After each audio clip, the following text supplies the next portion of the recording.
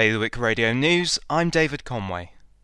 Jersey is now in the global top 40 nations worst affected by COVID. According to data released by the European Centre for Disease Prevention and Control, the island ranks as having the 37th worst 14-day rate in the world per 100,000 population. 2 men in Guernsey have been given lengthy community service orders for their part in a scuffle in Lower Paulet. Rhys Moore and Thomas Wood appeared in the Magistrates' Court, having both been involved in a violent altercation outside Fusion.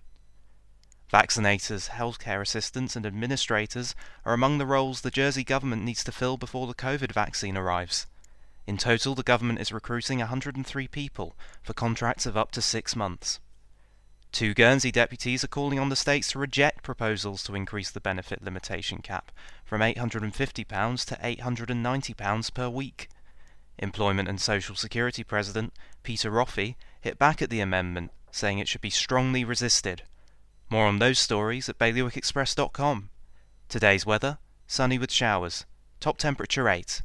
Bailiwick Radio News, sponsored by IQ. Surprise your loved ones with an extra special Christmas gift. The amazing new iPhone 12 family, HomePod Mini, Apple Watch SE and more from IQ, Liberty Wharf, Jersey and High Street, Guernsey.